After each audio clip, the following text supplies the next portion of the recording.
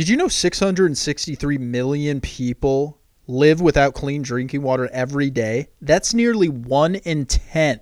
Let me tell you about my friends at FNX. FNX can solve all your health, nutrition, and supplement needs because they are first class in making their products so you can be at your best. Whether you're a CrossFit freak, bodybuilder, or just mom and dad making it a point twice per week, FNX will elevate your game. I have been using FNX and I feel and see the difference. The protein, delicious. My workouts, way more intense. And my energy, there all day. Try it for yourself. Visit fnxfit.com. Use code 4C15. That's 4C15 for 15% off each order. What's more, every time you make a purchase, a child in need receives 1 gallon of clean drinking water. FNX has donated over 100,000 gallons of clean drinking water. Make your mark today.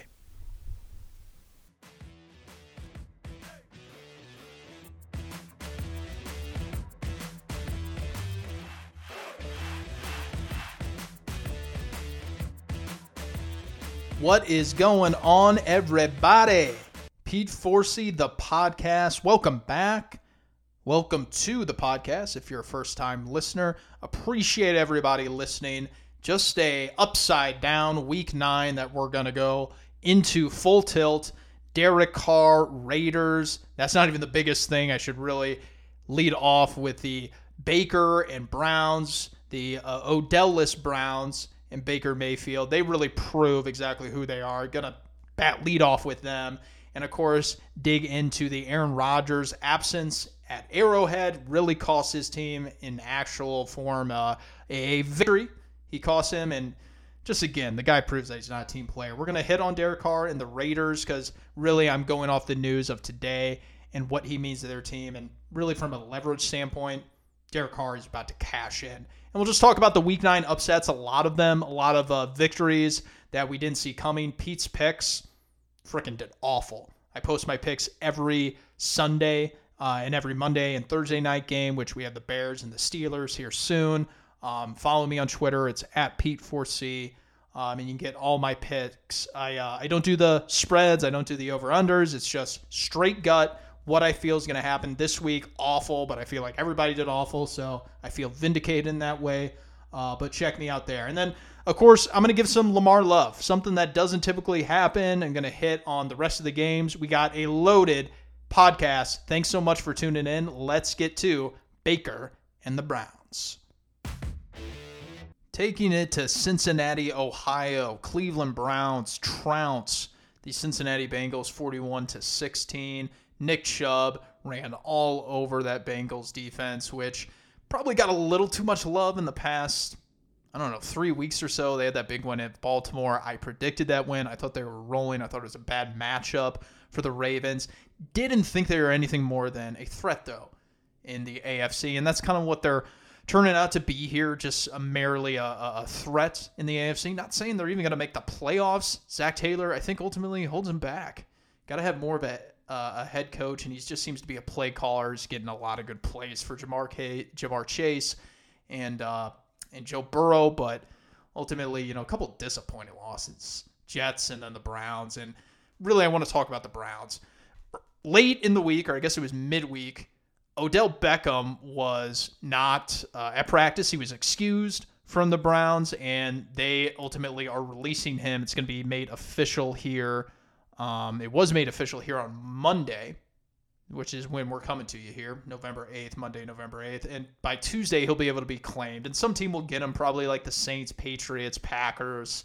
49ers are in there. John Lynch, general manager of San Francisco, he went on air, said, don't rule it out. We're always looking to improve our team. And the Niners, they definitely do need to improve their team. But it's abundantly clear that Odell Beckham is much of a subtraction than an addition to a team like the Browns. And really, you're kind of finding that it was the same case in New York. Remember when the media crushed that trade, March 2019? Why would you trade a player of that caliber? Why would you feed him that contract and then trade him? Which, I kind of get the fact you signed him into the contract and then traded him away. But let's not forget that the New York Giants, after he had suffered an injury to end the 2018 season, Odell Beckham, they actually improved their record. And they actually got picks that maybe didn't turn out to be better than Odell, but they didn't really lose anything in that trade. And Odell with Baker Mayfield, again, was very pedestrian in his play.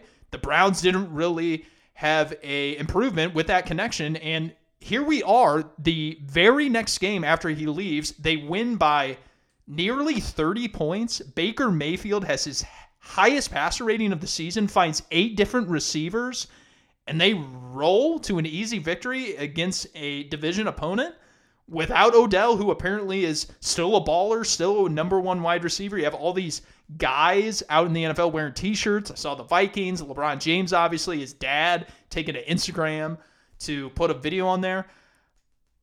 Here in Cleveland, they're probably happy as can be. And while he has all this fan support on Twitter and has zero accountability to himself, I just don't understand why the media seemed to defend him for so long and seems to think that he still will be an asset to a team. Like, yeah, he's still talented. I agree there. But it's pretty clear he doesn't really care too much about football. When you talk about his habits, when you talk about him ad-libbing on the football field, one of the things in a report that came out from ESPN is that he just ad-libs the route. He sees routes and he changes them based off what the play call was. And that's why Baker Mayfield didn't know where to throw the ball, because he was expecting Odell to run the route that was called in the play. You know, things like Jarvis Landry, what he does, and what Donovan Peoples-Jones, what he does. And that's how they connect for touchdowns, which they had a lot of them yesterday on Sunday. They're so much better off without a player of this caliber. He's a selfish player. There's been habits, there's been behavior that bears this out. Eli punching a net, going on the boat after the playoff game. These are all things that a prescient mind will understand takes away from actually caring about winning. He says he cares about winning. I know he put out the video a couple of years ago of him demonstrating passion on the sidelines. He tried to compare it to Tom Brady and him firing up his teammates. It's not the same thing because his teammates don't gravitate in the same way. Teammates of Odell's, they gravitate in the same way as they do Cam. They like him. They think he's funny. They think he's jovial, that he's a pleasure to be around. But it doesn't mean that you're a good teammate. It doesn't. Yeah, your teammates like you. It doesn't mean you're a good teammate for football. It doesn't mean that you're actually helping us win. You could really be, if anything, pulling apart teammates from their head coach, the person that they need to be listening to. And that's great that teammates like you. Awesome. You can love Odell. But ultimately, just because you like someone doesn't mean that he's a good teammate. Like Terrell Owens was that way. Terrell Owens and the Eagles, between Donovan McNabb and all the strife that they had, some people really liked Terrell Owens and they agreed with him. But it's exactly that. People gravitate towards that personality and they like him. And then it creates this tension between the head coach, between the general manager, between the quarterback that's going to be there, right or wrong. If you're the quarterback and you play at a high level, you're going to win out. So it's bad for someone like Odell or like a Terrell Owens. When you think you're of the right mindset or you have the right idea, and I'm not even saying that Odell voiced these strong opinions. He didn't. He was quiet behind the scenes. But it's pretty clear when he shows up in March 2019 saying that he wants to be like the Patriots and make the Browns like a dynasty, and then he doesn't show up to OTAs. Like, you're kind of a fraud. You're kind of a fraud. Freddie Kitchens said when Odell was absent that he, quote, missed the offense. He missed the offense in installing that for the upcoming season in 2019. But Odell says he wants to be like the Patriots and be a dynasty. Well, you know what the Patriots did to become a dynasty? They showed up to practice. They didn't make excuses. What is their mantra? No days off? Like, I mean, he doesn't put his money where his mouth is. And ultimately, you have the Cleveland Browns here who, first game without Odell, run to a victory. And it's exactly what happened last year after they were Odell-less. They became a better football team, and they went on a streak. And here they are in 2021, once again, with no Odell and blue and sunny skies here in Cleveland. Additional news that broke after the podcast last week. I hate when that happens, when you record a podcast and then boom, news drops later on in the week. We do this once a week. Maybe I'll have to look into doing a bi-weekly podcast where we crank out a couple episodes each week. I think I might be capable of that. Just so we can, fit this all in there. But Aaron Rodgers, not going to touch too much on it, but he's just a disingenuous jackass. Like, you say you weren't lying, you weren't even deceitful. You were talking about immunization and had over 500 pages of reports that you gave to the NFL to prove that what you took was equal to a vaccine for COVID-19. Like, you're just a jackass. You continue to voice your displeasure for how the media is and how they interpret things and stretch the truth and extrapolate, but yet you just hand over the ammunition, as I like to say. You're giving it right to us.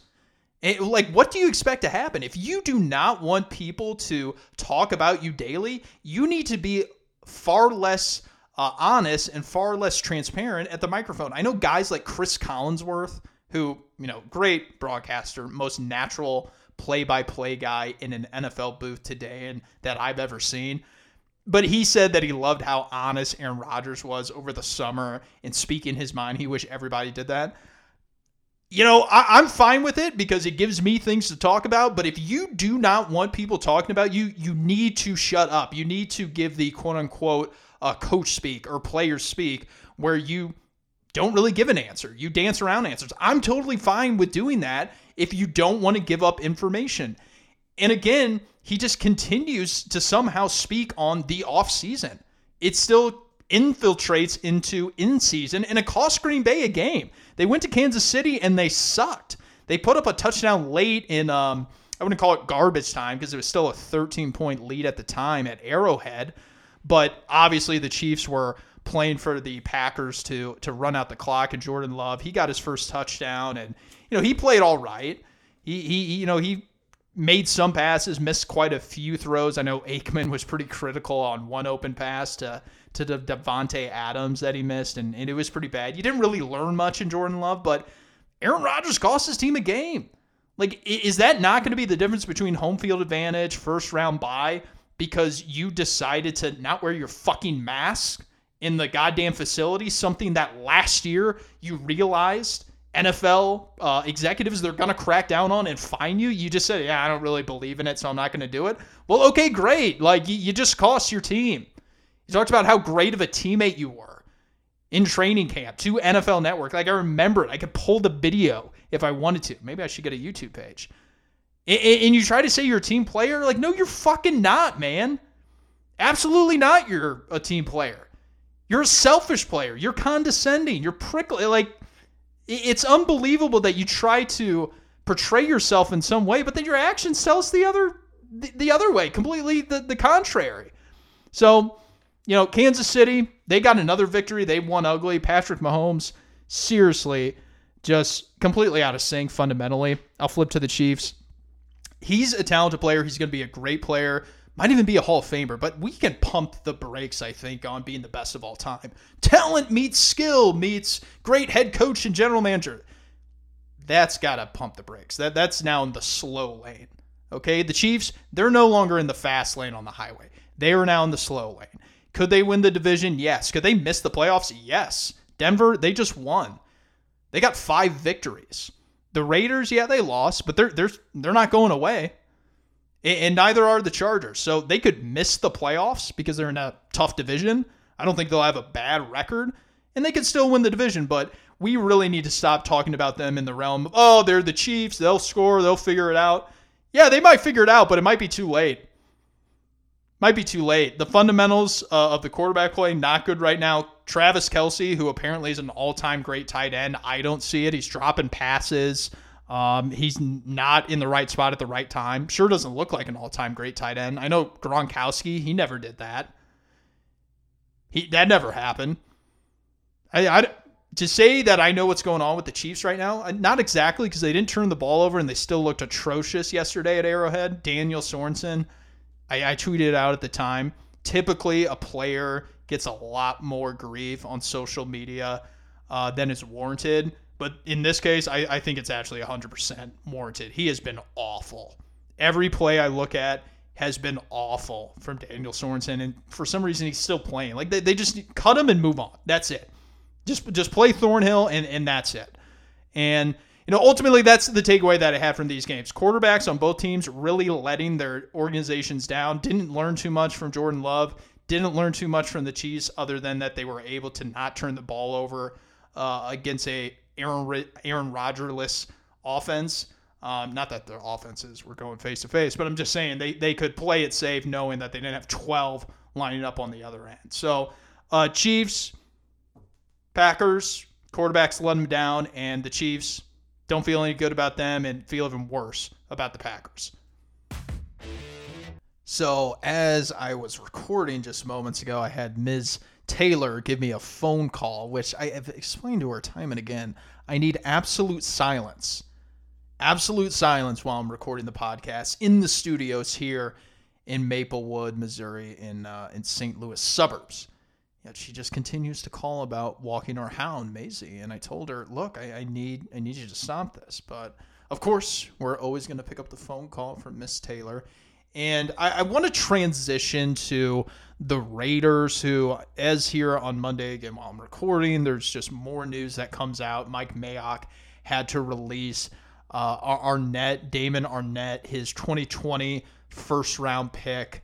There was a video of him holding guns, like deadly weapons. Like I forget what you call them, just like the one where there's I don't shoot guns. Okay, I'm not really into that. It's not a hobby, but I'm just talking about like huge ammunition guns where it's just like, holy shit, you are here to fucking obliterate people. He was doing this in a video. He's on IR, Damon Arnett, the cornerback for the Las Vegas Raiders, and he was threatening to kill people. And again, just ugly stuff for the Raiders. And if it sounds familiar, it's because just last week, Henry Ruggs, the other 2020 first-round pick, was cut because of DUI manslaughter. And yes, that's both of their first-round picks from just a year ago that are no longer on the team. And of course, we had John Gruden earlier that was fired for sending stuff in emails that he shouldn't have been saying. That's just awful. Offending the gay and lesbian community and racist remark. It's just bad in Raider Nation. And I'm not even sure if it's a reflection on the organization and what they value. I don't think so. I think they're just missing. And I think it's a situation where Mike Mayock really underestimated the aspect of the people aspect of being a general manager. He's not really good with managing the relationship side of this. I think he's excellent at watching film, knows how to build a team in a sound way. They have a lot of good players, but when it comes to actually finding a way to get guys how to be professionals, getting professionals that have the behavior and the conduct that you're looking for, he's whiffed. And he admitted it in his press release and letting Arnett go, that he whiffed. And I think it's going to be a situation where, if he wants to stay this route in being a general manager, he might have to go back to not the media side of things, but maybe just being in the building as like a side executive, vice president, a player personnel, or assistant general manager. Because right now he's just not good with the people side of things. And it's not because he's impersonal, but it's because he just doesn't really have a lot of experience there. And, the guys that he's getting, they just don't know how to be pros, it seems like. And obviously the head coach, that's unrelated in that regard. But in totality, for a team that's pretty doggone good, the Raiders, I know they lost to the Giants here yesterday. Derek Carr and the Raiders have something good going. And I think it just goes to prove that Derek Carr now is in a very, very, very good leverage spot for his next contract. He's making $25 million a year at the time when he signed the contract. I think it would have been 2017, 5 years, $125 million. I mean, that was the richest contract at that time. Now it's a bargain, and you get a pretty good player. Not great, not bad, just a pretty good quarterback that I think you would take over a lot of players, and he's playing probably above water halfway through the season here, I think, he came into the league in 2014. I think we know overall the way he's playing right now is not the Derek Carr that he is overall. Maybe he's turned a corner, but right now he's playing above water. And you factor in the fact that Gruden's been fired, Henry Ruggs is now gone, Damon Arnett is now gone. You had that move from Oakland to Las Vegas. Derek Carr has always been the literal face of the franchise who's had to publicly answer to everything. Because Mark Davis, the owner of the Raiders, he hides behind closed doors. He doesn't speak to the media. He doesn't speak publicly. He just puts out statements like, when Gruden is resigned, he's technically fired, but we all know kind of how that works. He just hides behind closed doors. So who is it that speaks on these things when like a head coach is fired and you have an interim coach taking the wheel? They don't speak on the releases of players. I mean, they do, but really the thoughts that they really want are from the quarterback. Derek Carr, he has the performance right now as he goes into 2021. And even if that's not really who he is and the Raiders don't want to pay him for the 2021 performance and they say, yeah, we really think you're more of the 2018, 2017, maybe even last year kind of guy, he can turn around and say, much like Dak Prescott did with the Cowboys, with the anthem, with the Zeke stuff, that was all leverage points for Dak Prescott and his contract negotiations with the Cowboys. Derek Carr can now say, look, man, I've been the only one that people turn to when shit hits the fan in this organization. I'm the one that speaks for the Raiders because the owner does not. The GM, he's busy figuring out the team and he speaks on it, but really he's got to give the status quo. I'm the one that actually speaks from the locker room because I'm in the locker room. The head coach is gone. We got an interim special teams guy who's a great man, but let's face it, he's been a special teams coordinator and assistant head coach for his career for a reason. I'm the one that talks. So I think he's in a very, very good position here where is he worth, 43 million per year based off his performance? No. But based off everything else that I've taken on, much like Dak Prescott and stuff that's off the field, you better pay me. You better pay me. And I said that I want to be a Raider for life, so you may try to twist that against me and get me to stay for something less. But if he really wants to play, if I'm Derek Carr, yeah, man, like the price just went up. Each and everything that happens, even though it's out of my control and even though it's my teammates, price is just going up because you as an owner, you don't come out and talk when shit hits the fan. It's me. And, Derek Carr, I think he's played pretty doggone well. And it's a sad thing to see for a multitude of reasons between what Gruden said, what Ruggs did, and what Arnett was showing on in that video. It's a lot of sad stuff that, again, all these cuts should be happening. Everything that the Raiders have been doing as far as resignating or, having guys waived, it all should be happening. But Derek Carr, he's the one answering to it, and I think he is going to be in for a massive, massive payday come next spring. So definitely want to touch on the fact that there were just several, probably like a handful or 5 or 6, just big upsets here in Week 9 in the NFL. I'll kind of go in the order of, biggest shockingness.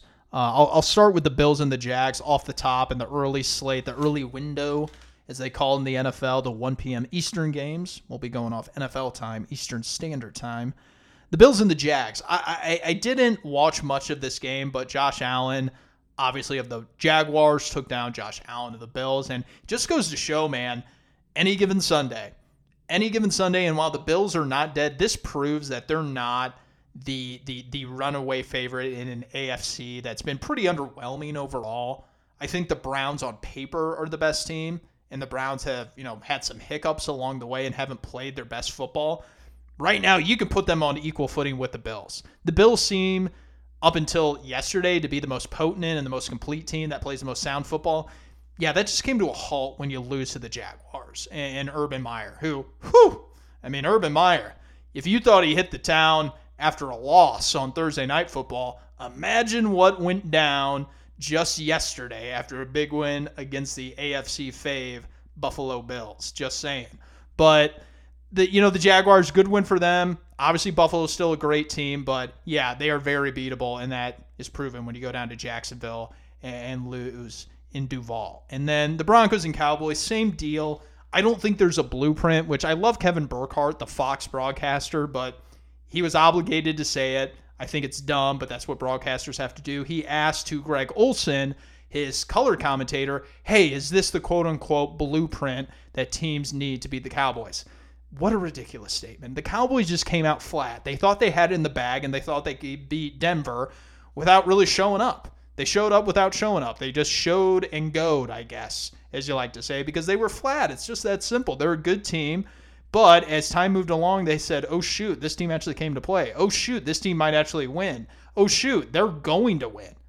That's what happened. And you know what? In the NFL, you can lose some games. This isn't college. Like in college, if you lose one game, your season's pretty much over if you're talking about actually winning a championship. Not in the NFL. You can lose some games.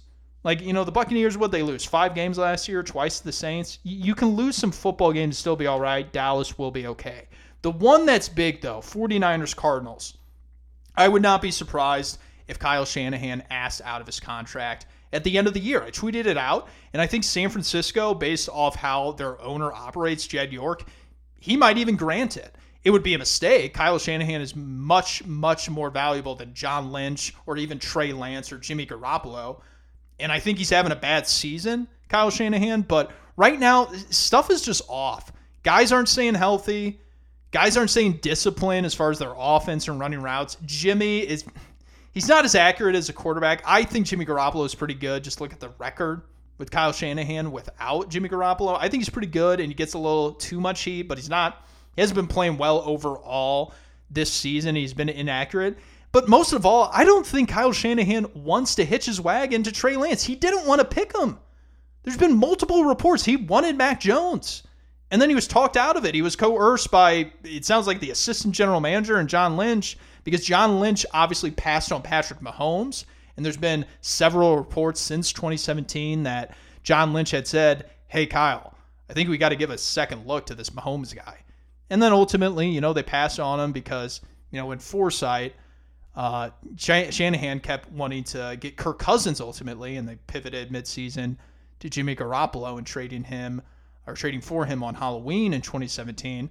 So they passed on Mahomes, and so Lynch is probably having buyer's remorse or, not buyer's remorse, but sitting out there. So then he took Trey Lance, and you just look at it. You see Trey Lance, he's not a quarterback that Kyle Shanahan plays with. He's just not. He wants a disciplined passer who's going to play within his system, deliver the ball on time. He's modern West Coast. And so it all adds up to me just thinking, if he's forced to play Trey Lance next year and get rid of Jimmy Garoppolo, he might just say, look, you guys have your way.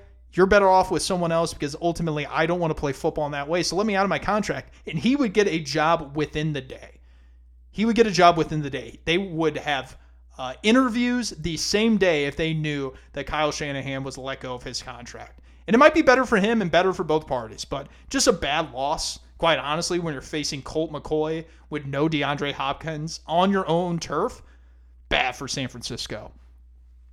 And then the Rams laid an egg, and I think this is a situation where the Rams, their toughness, that got questioned a little bit. Tennessee came in, physically manhandled their offensive line. I watched that entire game on Sunday night, which, again, Chris Collinsworth, love it. Al Michaels, love it. And Al loves being in LA, at home for an NFL game. He didn't have that for several years. He loves SoFi Stadium. He loves Stan Kroenke in that stadium they built. You can just tell every broadcast that he does from Inglewood. And the Rams, they got manhandled. They'll still be a good team, much like all the other teams that lost, Cowboys and Bills. But, it's a situation where, toughness does win out in the playoffs. In Tennessee, I got to stop underestimating them. They are a tough physical football team. And while they're not always talented, and while I question their depth coming into the year, they have proven that, hey, we're going to punch you in the mouth. We're going to be mentally and physically imposing for 4 quarters. It's impressive stuff. Impressive. Like, they're not always in the best position heading into the final 15 minutes of a game, but they close out games as well as anybody I've seen in the last several years.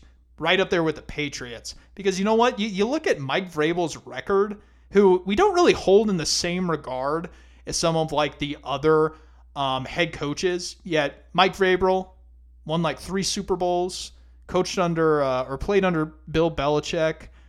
Since he entered the league, I think he's got like a 600 winning percentage. It's just like, why isn't Mike Vrabel talked about as one of the best head coaches? Why? Like, I mean, he out Belichick in smarts with the clock and taking the penalty in that 2019 playoff game. You see Belichick, he's going nuts. Vrabel, is like laughing on the sideline. It was awesome. I think he's an excellent head coach, and I got to stop underestimating the Titans because they are a damn good football team. And then the Browns and Bengals, hit on them earlier. Bengals, I think they're nothing but a threat. They're going to be in it till the end, probably miss out on the postseason.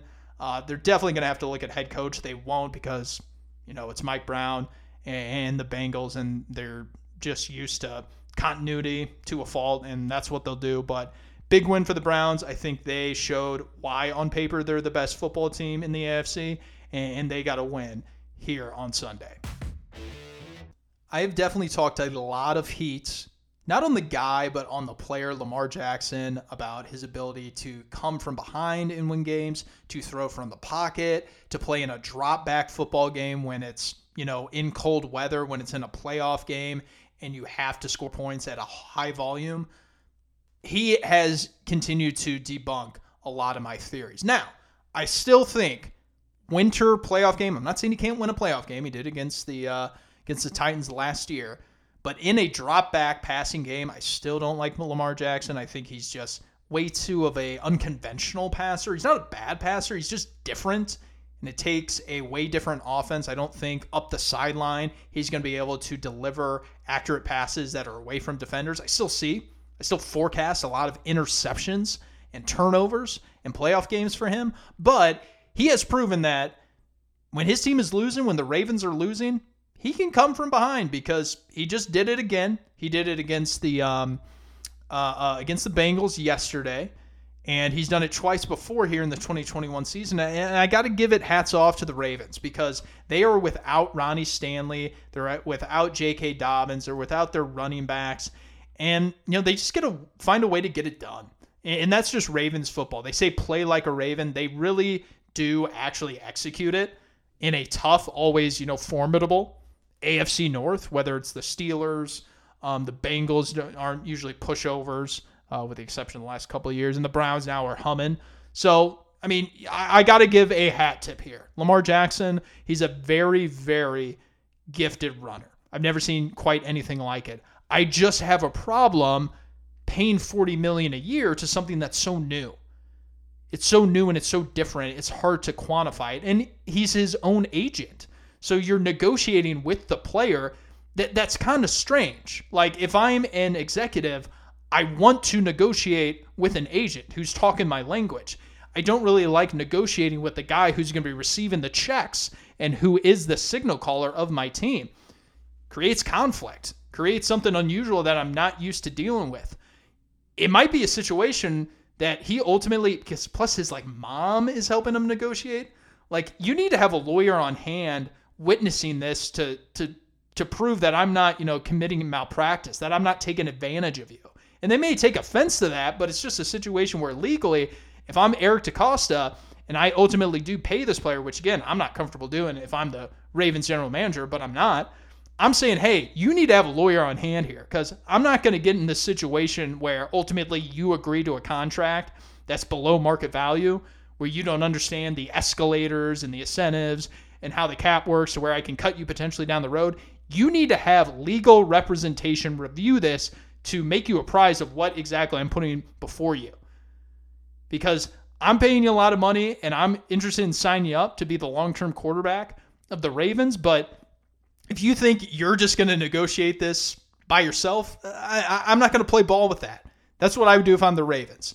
And, look, they're playing really good football right now.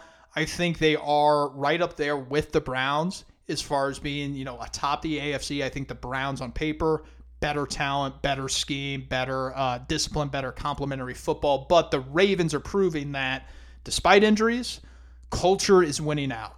John Harbaugh, hell of a head coach. And hat tip to the Ravens and Lamar Jackson. He's proven that he can come from behind. Now he's got to prove in a drop-back passing game in the playoffs, can he win those? Definitely want to do some quick hits around the rest of the league, the other games. I think I'm going to start doing this every week. I've said that before. I'm just not really big on segments. I really like to tailor it to the news that came out, the content that went out with the games, but might start hitting on every game here as I have NASCAR switching to my television. I always have the TV on in the background, and it looks like, I guess, NASCAR's on. I'm going to have to flip this. But we'll get to New England and Carolina, where Mac Jones, again, not getting enough credit for playing mistake-free football. So many media members are just consumed with the idea of, is he playing at a high level, that you kind of forget it's important to not make mistakes before you play at a high level. Like, Mac Jones is doing that. He's taking care of the ball. He's not a great athlete. He doesn't throw deep passes, but he still makes a lot of difficult throws in tight windows, a lot of touch throws that are on the back shoulder, that are in front of the receiver, that allow him to pivot upfield or evade a defender. That's a high-level throw. And I love Pro Football Focus, but that's the thing that they very, very outweigh, is the difficulty of throws. They always say, well, it's a further throw, so therefore it's more difficult. No, it's not necessarily. There's a lot of throws that are short that have to be at a certain angle for the receiver to catch it and then evade the defender, turn upfield. It's not all just about making it catchable and the distance of the throw. Love Pro Football Focus. Love it. But the thing about them is that they often just confirm what I already know. Is this guy good at not dropping the football? Is this guy good at evading defenders? Again, great useful database that I use every day. Love PFF, but the whole thing with passers and difficulty of throw, I think they got it kind of mixed up. And Mac Jones playing really good football, beat Carolina with Christian McCaffrey back in the mix. And Mac Jones, dirty play. I don't know. Maybe he did think he had the football. When you're sacked on the ground by Brian Burns and you don't know where the football that you just let loose went, maybe you do think he has the football. And maybe he is just trying to tackle him. Hassan Reddick, his teammate, said it was a dirty play. I mean, how do you know that? Maybe he really thought he just had the football and tried tackling him. Who knows? Houston, Miami. Can confidently say I did not watch any of this game. Why would I watch the Dolphins, the Texans? Just a couple of embarrassing franchises. I saw, I did watch one play. It was Tyrod Taylor, the interception where he thought he was out of bounds and he just kind of flicked it and then the Miami linebacker intercepted it. That's when I turned it off as I pivoted from one game to that one. I said, Tyrod, this is exactly why you're a backup. Great guy, can count on you, will be in there early, will stay late. But this play right here, yeah, starters don't make that play. Atlanta in New Orleans. Matt Ryan, 343 yards, 2 touchdowns, 1 interception. Like, I know a lot of us kind of want to just like put the nail in his coffin and every draft that comes around, are they looking to draft the successor? Well, can the successor throw for 350, a couple touchdowns, and maybe 1 turnover each game? Like, that's pretty good football in the NFL. Pretty doggone good. And I think you kind of got to ask yourself, he might be the bar here. Can he throw for 350, throw for 2, and maybe commit 1 turnover? Like, that's a pretty doggone good day. And New Orleans won it by a field goal, or Atlanta won it by a field goal.